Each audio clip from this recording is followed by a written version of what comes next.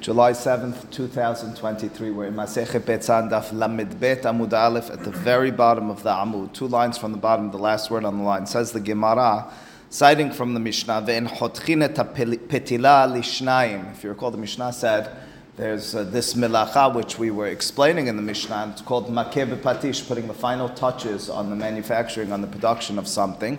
And one of the last of the examples that we had in the Mishnah was that you're not allowed to be chotek, you're not allowed to cut or split et petila lishnayim. Petila means a wick. You're not allowed to take a long wick and turn one long wick into 2 wicks, which are now usable. That would be considered makeh b'patish. Says the Gemara, or said the Mishnah in its concluding statement, Rabbi Yehuda omer chotcha ba'ur. Rabbi Yehuda added or disagreed, and he said, but you're allowed to, if you use fire as opposed to your hand or a utensil, cut one long wick into 2. Ask the Gemara here, the last line of the Gemara, Mai shena besakin delo. Why is it that when it comes to using a knife, comes to using a utensil, in order to split the petila, the wick, into 2, it's asur dekamitaken mana. By so doing, you'd be mitaken mana, you'd be fixing a utensil, you'd be makeh b'patish. Ba'ur nameh, ask the Gemara, when it comes to fire as well, nameh means also,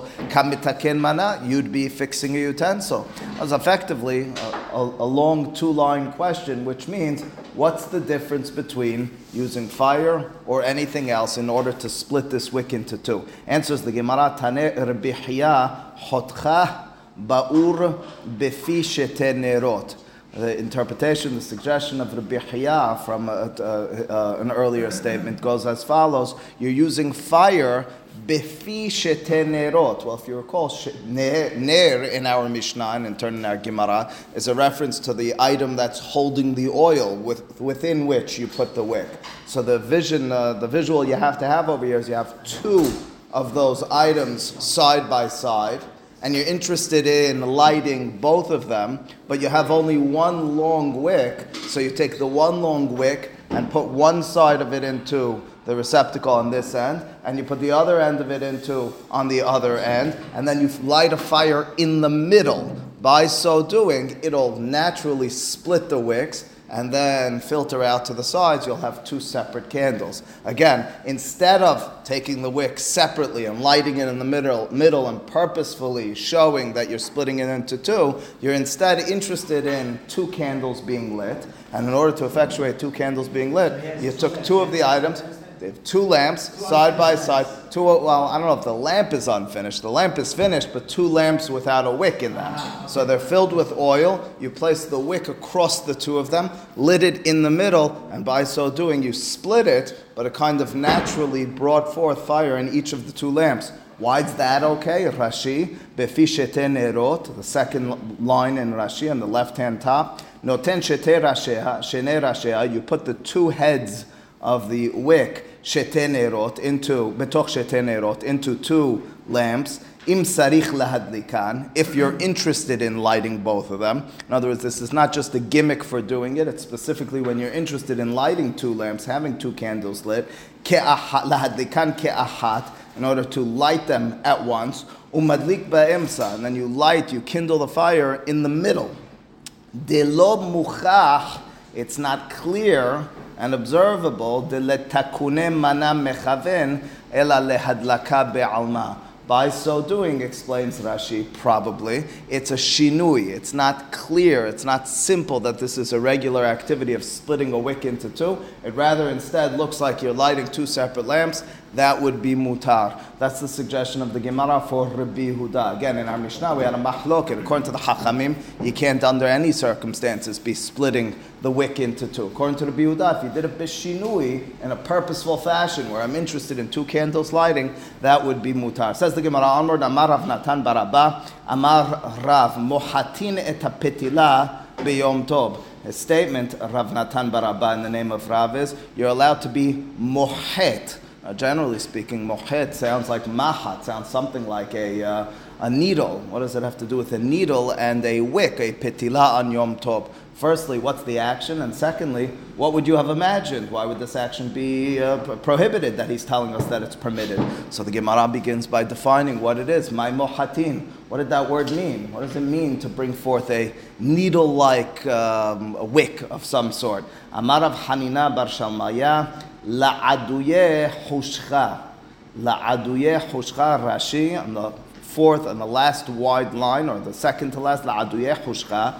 Keshehi na'aset berosha peham ma'avira. When the top of a used wick becomes charred, filled with some sort of charcoal, you're removing that from it. La'aduye, says Rashi, lehasir. You're removing hushcha milashon hoshech, the darkness from the top. Peham ha'mahashich ora. You're removing the charred top of the wick in order to take away the difficulty in its lighting. Now it's lit easily. That's what we have in our Gemara. You might recall on Daf Kafbet, we had a statement that I think it was called kinava. Kinva was asur. And Tosafot over there distinguished between this Gemara and that one. Over there was a reference to you're preparing the wick before lighting. Over here, it's once the wick is already lit. If it's before lighting, you're somehow removing that dark stuff from it. That would be considered in a clear and observable fashion. Tikkun mana, it's makeh bepatish, you're finishing and fixing that wick. Over here, now that the wick is already lit, and it's got that developed on it, and you're in some way continuing that wick to light, that's what's permitted. There is a mahlok between Harambam, Ra'avad, and others about whether this is permitted specifically if it's done with your hand, or even if it's with a utensil. Harambam says explicitly it's got to be done with your hand. Why so? Well, if you're doing it with a utensil, even though it's already lit, it looks like more of a professional action. It looks like you're finishing this wick. You're not just happenstance, removing that in order for the light to go better. Ra'avad disagrees, something along the lines of Sorech Ochil Nefesh, something along the lines of this is for Simchat Yom Tov. We're going to permit it under all circumstances. Go ahead. Has something that says something about it, doesn't it? About this on Shabbat, none of this would be permitted on Shabbat. We talk about these. Well, I understand. We talk about petilah. We don't talk about being. We don't talk about being mohed. Believe it or not, I say it also.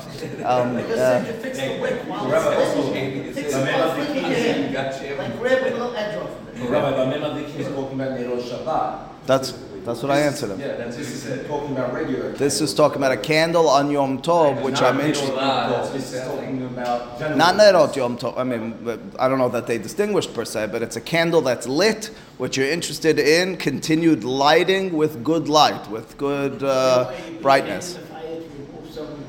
sort of needle, it sounds like. No, with your hand, he said. With your hand. While it's lit. No, the needle, like, what do you want me to tell you? The needle, that's the way Harambam says it. It's, Rabbi, the splitting of the no. He's talking about danger to your hand. Not why is it called needle-like? I imagine is when you remove it, you're making it a lot, you're scraping it off and you're making it a lot finer, a lot narrower. I think it looks like When it. you split the wick for the two candles, do you have to actually use both candles, or you're just using it to... Rashi's words at the top of the Amud were, Im sarich lahadlikan ke'achat. If you need to, if you're interested in using both at once. It sounds like from Rashi it would have been prohibited otherwise. You can't just do it, it would still be a tikkun mana.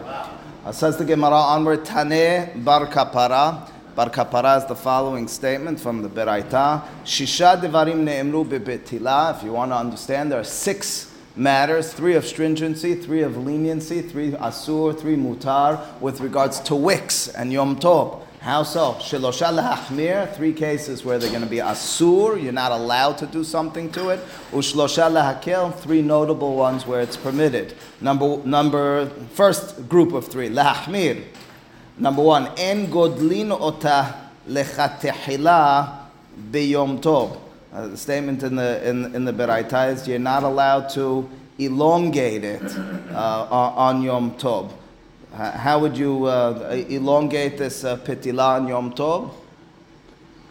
Probably by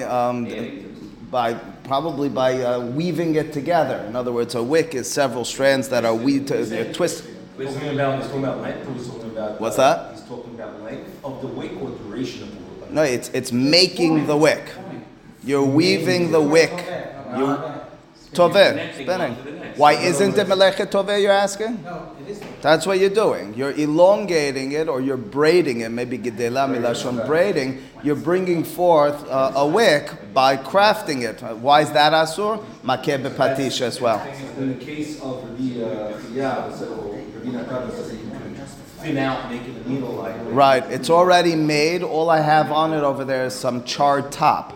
Over here, I'm crafting And it. that's different because it already exists, even though you're furthering the duration of it. Correct. Isn't braiding, or better yet, isn't weaving a melacha? Isn't this melechet tiviyah? Is an important. What happened? He's saying that to add to the wick, We're talking about adding to the adjusting the back, wick when it's lit, you're talking about the back end to extend it longer? Over Or you're here? talking about where the light is? We're talking about there's nothing lit. I'm taking some small threads and I'm trying to make a wick. Nothing lit over here. Nothing lit. We're just talking about Why is it elongating? Why not just create Making wick. No, we're talking about adjusting the wick. You said. No, not adjusting. talking about making a wick. We moved into something else. We're past the adjustment at this point. Why isn't it melechet tiviyah to begin with in the first place? Asked Charles. It's an important question. We do have a melacha known as tiviyah.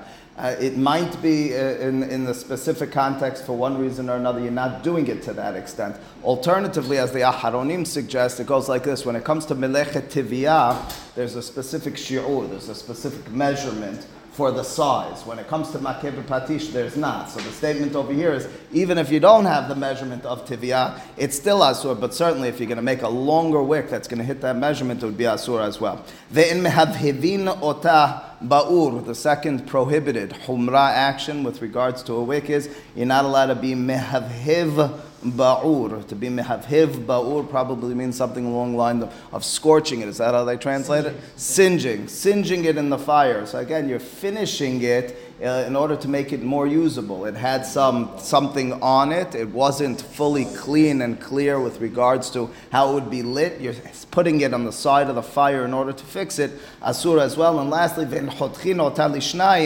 the third, we know from the Mishnah, you're not allowed to, in a regular fashion, split it into two. Each one of these three prohibitions is because of the Isur of, or the Melacha of, Makeh b'patish. The following three actions are permitted, and maybe you would have imagined are prohibited when it comes to a wick. Lehakel, that's the heading of it. The following three are leniencies. Mimma'acha bayad. You're first and foremost allowed to be mimma'ech bayad. To be mimma'ech means to rub it in your hand. Rashi mima'acha bayad tikun kil ahar yadhu.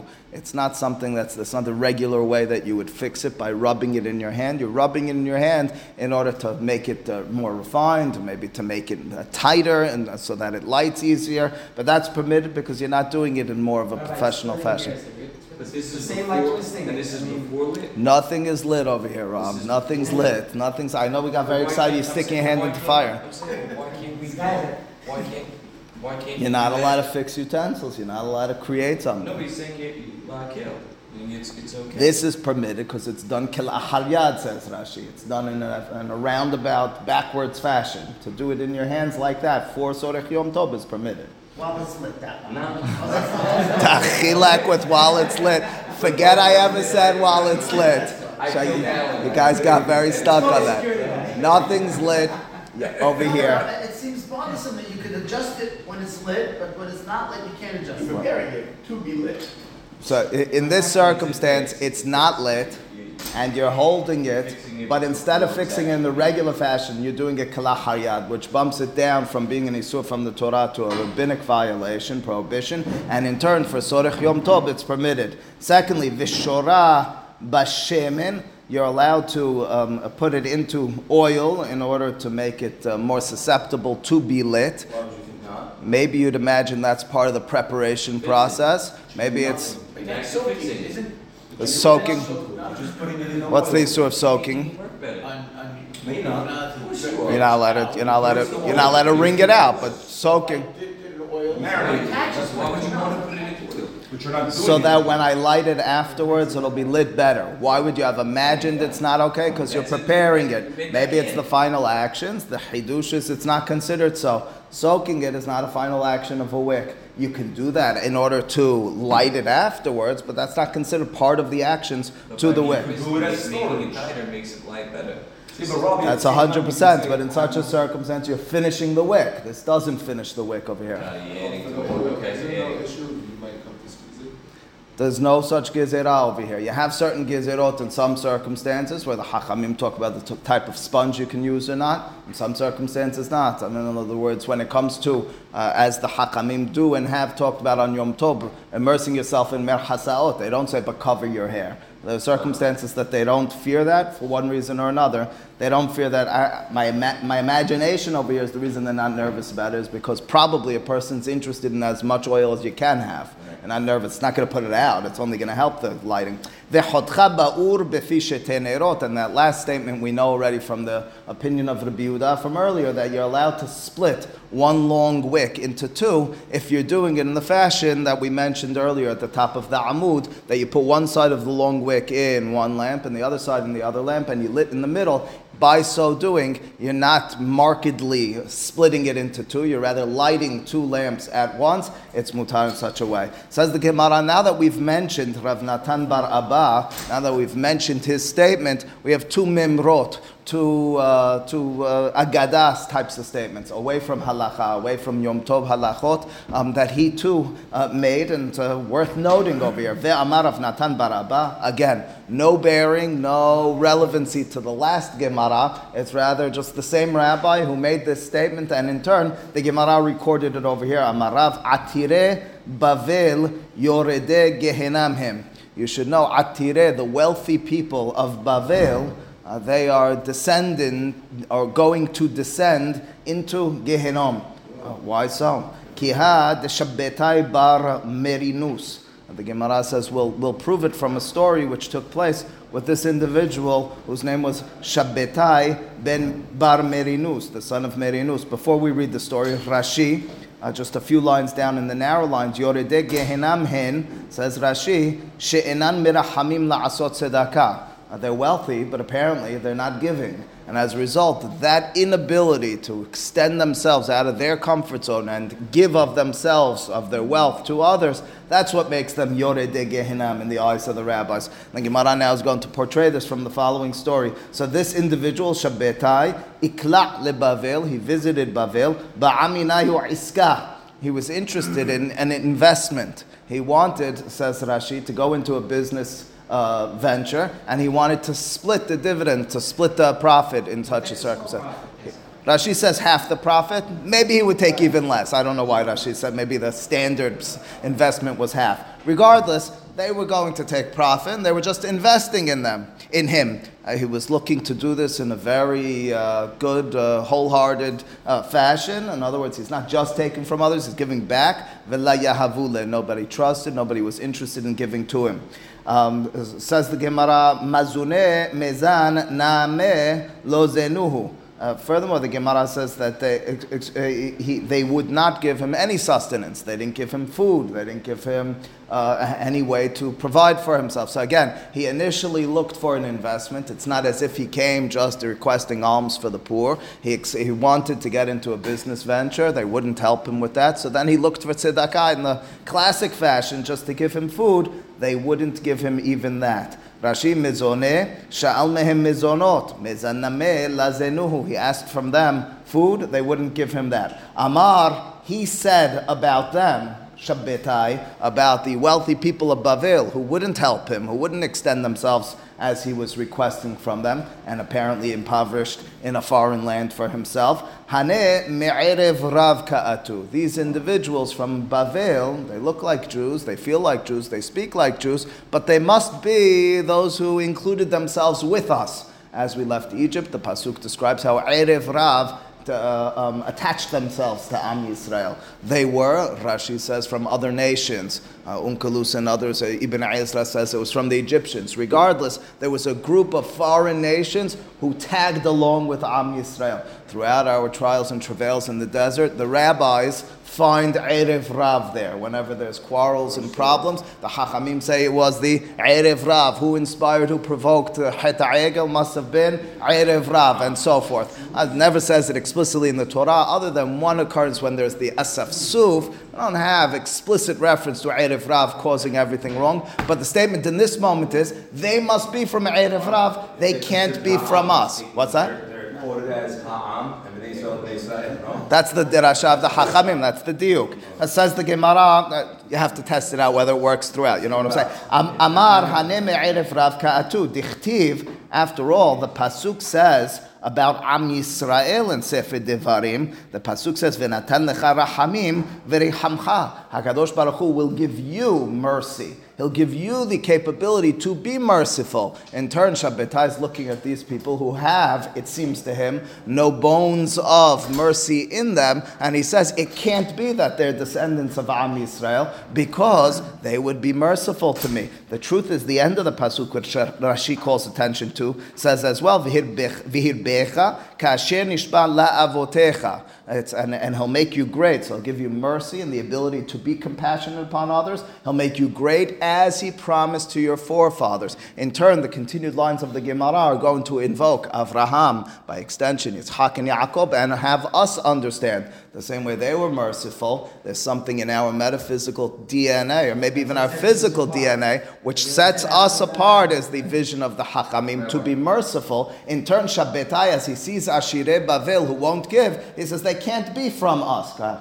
That continues for them, meaning that I would certainly hope and assume so. I'm saying that It's the vision of the Hachamim is to be a member of Am Yisrael means part of your nature is to be a person who is merciful. I would like to say, though, that when people stand out of that, I don't point at them and say they're from Erev Rav. I do say, very bad Jewish being. It's always us that takes us down, I would say. That could be. Again, the statement of the Gemara is more than anything is if you're a true member of Am, if you're tapping into your origins, if you're seeking to understand what it is that makes you who you are, it's to be merciful.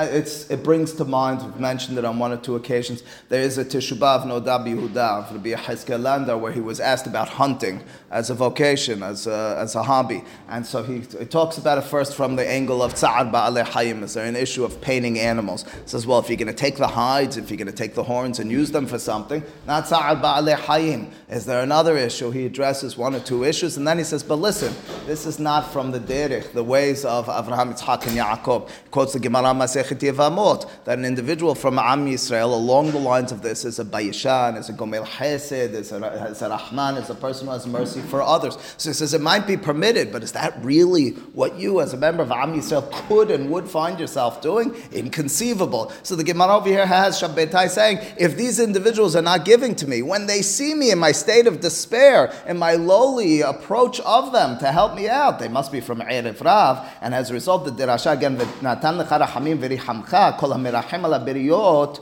biyadua shu mizaro shel Abraham Avinu. Any person who has mercy on others, you can know, you can point at them and say they're a descendant of Abraham Avinu. Why only Abraham, not Yitzhak and Yaakov? That includes Ishmael? No, it wasn't.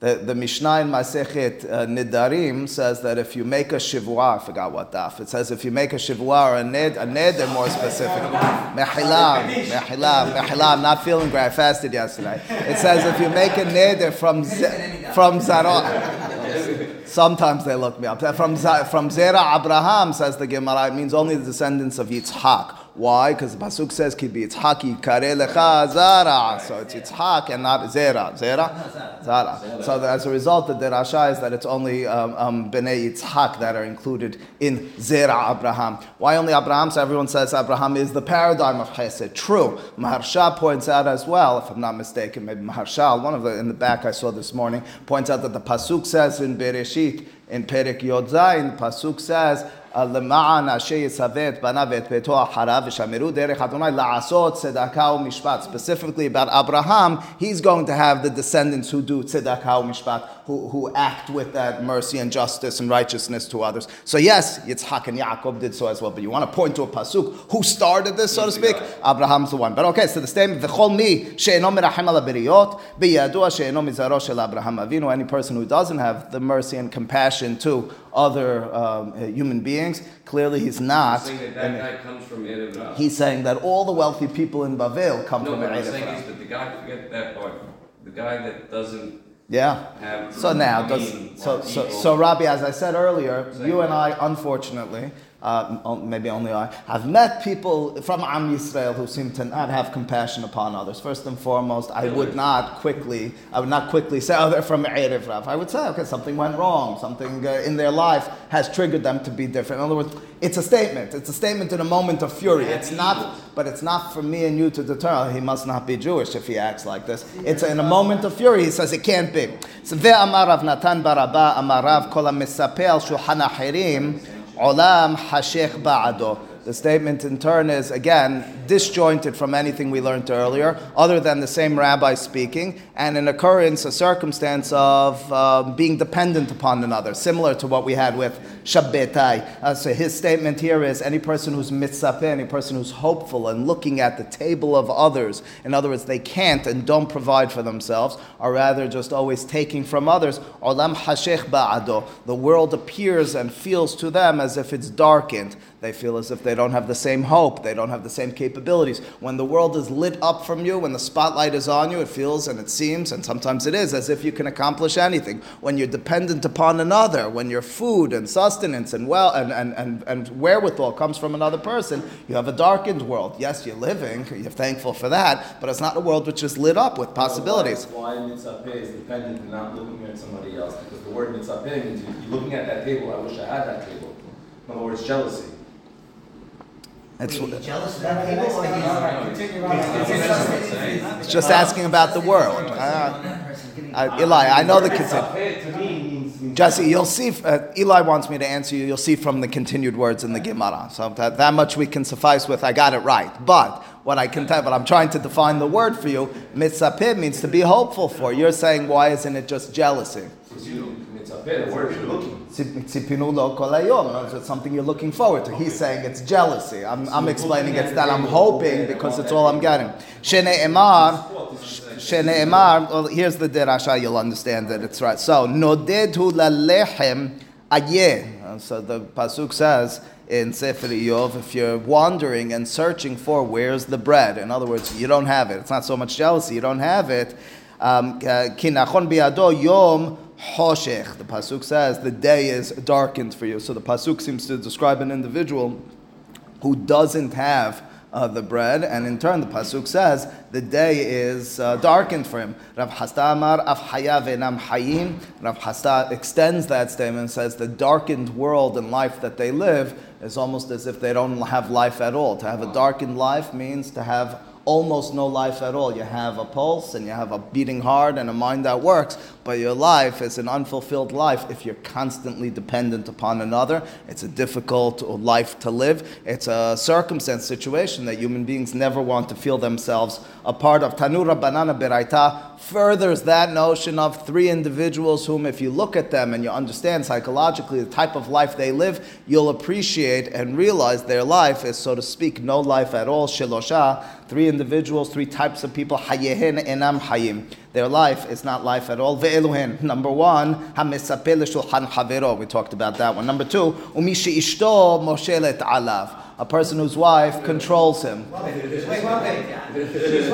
We're just going to suffice with that one. Some people play this one out loud at home. We're going to suffice with the Hebrew. Umishi yisurin moshelin begufo. And thirdly, a person who is afflicted and has a pain throughout his or her body. That third one is significant. It means a person who's pained and feels illness and ailments throughout their lives has a life which is difficult, which is impaired to the extent that they're not able to live a full life. That third one seems somewhat obvious. However, it's a little bit complicated based on the Gemara at the beginning of Masechet Berachot and Daf He Masechet Berachot. berachot. You have statements from Rabbi Yochanan that there's something called Yisurin Shel Ahava. Yisurin Shel Ahava means that you can, and maybe should imagine, even when you're not deserving of it, God afflicts you in order to give you a reward. That's the way Rashi explains it over there. He's saying forever. So, and he's saying forever. One second. So the Gemara, however, describes, I understand. So Mari says it's not a physical, excited life, but if I imagine true life, I'm talking about true life, it's a spiritual life. Yisurin Shel Ahava. The Gemara, however, on Daf He does qualify. Rabbi Yochanan explains himself. He says Yisurin Shel Ahava specifically is when it doesn't when it doesn't inhibit me or it doesn't hold me back from true study of Torah. You might already distinguish that this Gemara is talking about when it does hold me back from study of Torah because I'm so pained and have such illnesses that I can't study. Whereas over there, Yisurin Shel Ahava, Rabbi Yochanan is when it doesn't impair me. Alternatively, Rambam famously in his Moreh Nevuchim points out that Yisurin Shel Ahava, although Rabbi Yochanan does speak highly of it, he says that is something significant. He used to walk into the Bet Avel of individuals and see them when they were pained and show them a bone. Den Garma used to show the bone of one of his children who had passed away, and he lost a lot of children in his life, and wear it as a badge of honor to a certain extent. That was Rabbi Yochanan. So as Rambam, that's not the primary and it's not the normative approach of the Chachamim. It was Rabbi Yochanan's approach. Not everybody agrees that Yisurin Shel Ahava is a real entity. Rambam is very much opposed to such a thought. God doesn't afflict and impose upon us certain pain for no reason. Can't and shouldn't imagine reality and life in such a fashion. That's the alternative approach to it. The truth is the Gemara over there, I'd like to point out, has stories where Rabbi Yochanan was visiting individuals and he turns to them and says, Habibim alecha yisurim, are you enjoying this pain? And each of them says, Lohen velo sechara, not interested in them nor in their reward. Finally, the Gemara says how Rabbi Yochanan was pained and someone entered in to visit him and said, Habibim alecha yisurin, and he as well says, Lohen velo secharan. So it seems to itself lend us to a vision of this Gemara as well. A person who's filled with pain, whether it impairs their Torah or not, is hayav enam hayim. What's that? It would have to impair it, someone. Maybe. Rabbi, doesn't Someone. Hilchot Teshuvah say the opposite? Harambam is opposed to such a concept. About Yisurin. Harambam at the end of Perek Aleph of Hilchot Teshuvah and Halakha Daled cites from the Gemara Masechet Yoma the Arba'a Chiluke Kapara. Over there, you're not talking about a life of pain per se. You're talking about a person in order to achieve whatever that means, their kapara, their atonement, has and does undergo a portion of their life in pain. Over here, we're talking about a life of pain. We're talking about an extended period. Understood. Furthermore, over there, much as over here, I believe, it's talking about pain which you can't pinpoint its kapara component. And that's why it's Yisurin Shel Ahava. Rashi says there's no reason that you can point other than just because he loves you. Harambam there is talking about you did something wrong and in some way it's coming to atone for it. Meducha or meduche? I always read it. Meducha, probably meducha. In other words, Mars points out that when a person has illness and ailments in their life for an extended period, very often we write it on the tombstone that they lived much of their life in illness. He says, why are you remembering them in such a fashion? And maybe we're understanding it as a kapara in some respect. Lastly, says the Gemara, V'yesh omrim, and there are those who add in this beraita that a person who as well, so to speak, doesn't have a life at all, af mi she'eno ela haluk ehad. It's a person who only has one shirt, only has one cloak. What's the issue with having only one shirt and one cloak? Because it's dishonorable? Not so fast. Rashi, filling it in based on the continued word in the Gemara, says because it'll be filled with lice, with kinim. A person will have a difficult life because you only have one shirt. You can't really take it off to clean it very often because you only have one shirt. They didn't have washing machines in their home. You have to go to the river. You're not easily taking off your shirt and your cloak in order to wash it. It would be filled with lice. As a result, a life where you're constantly struggling with and pained by the lice, which is on your body, that's not a life at all. V'tanakama, and what about the first opinion who doesn't agree to this? Why doesn't he have it on his list of Eluhen? Why doesn't it have four people who hayem enam hayim? Efshar deme'ayen b'maneh. It's possible to look at, to observe, and to pick out the lice from your clothing while you're wearing it. You don't per se need to clean it. You can pick them out.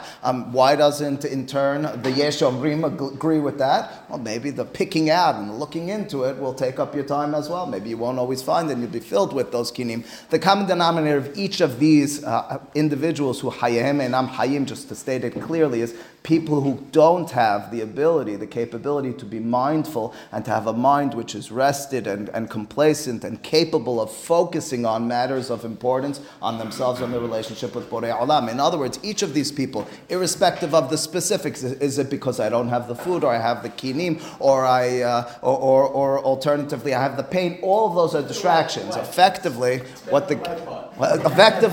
I left out the why part. I said, well, leave it out. In each of these circumstances, it's a person who can't make mindful bechira chopshit decisions in their life. They don't have a freedom of choice. They don't have a capability of observing the world and experiencing independently. Those are people who are missing Hayim itself. Baruch Adonai Le'olam. Amen.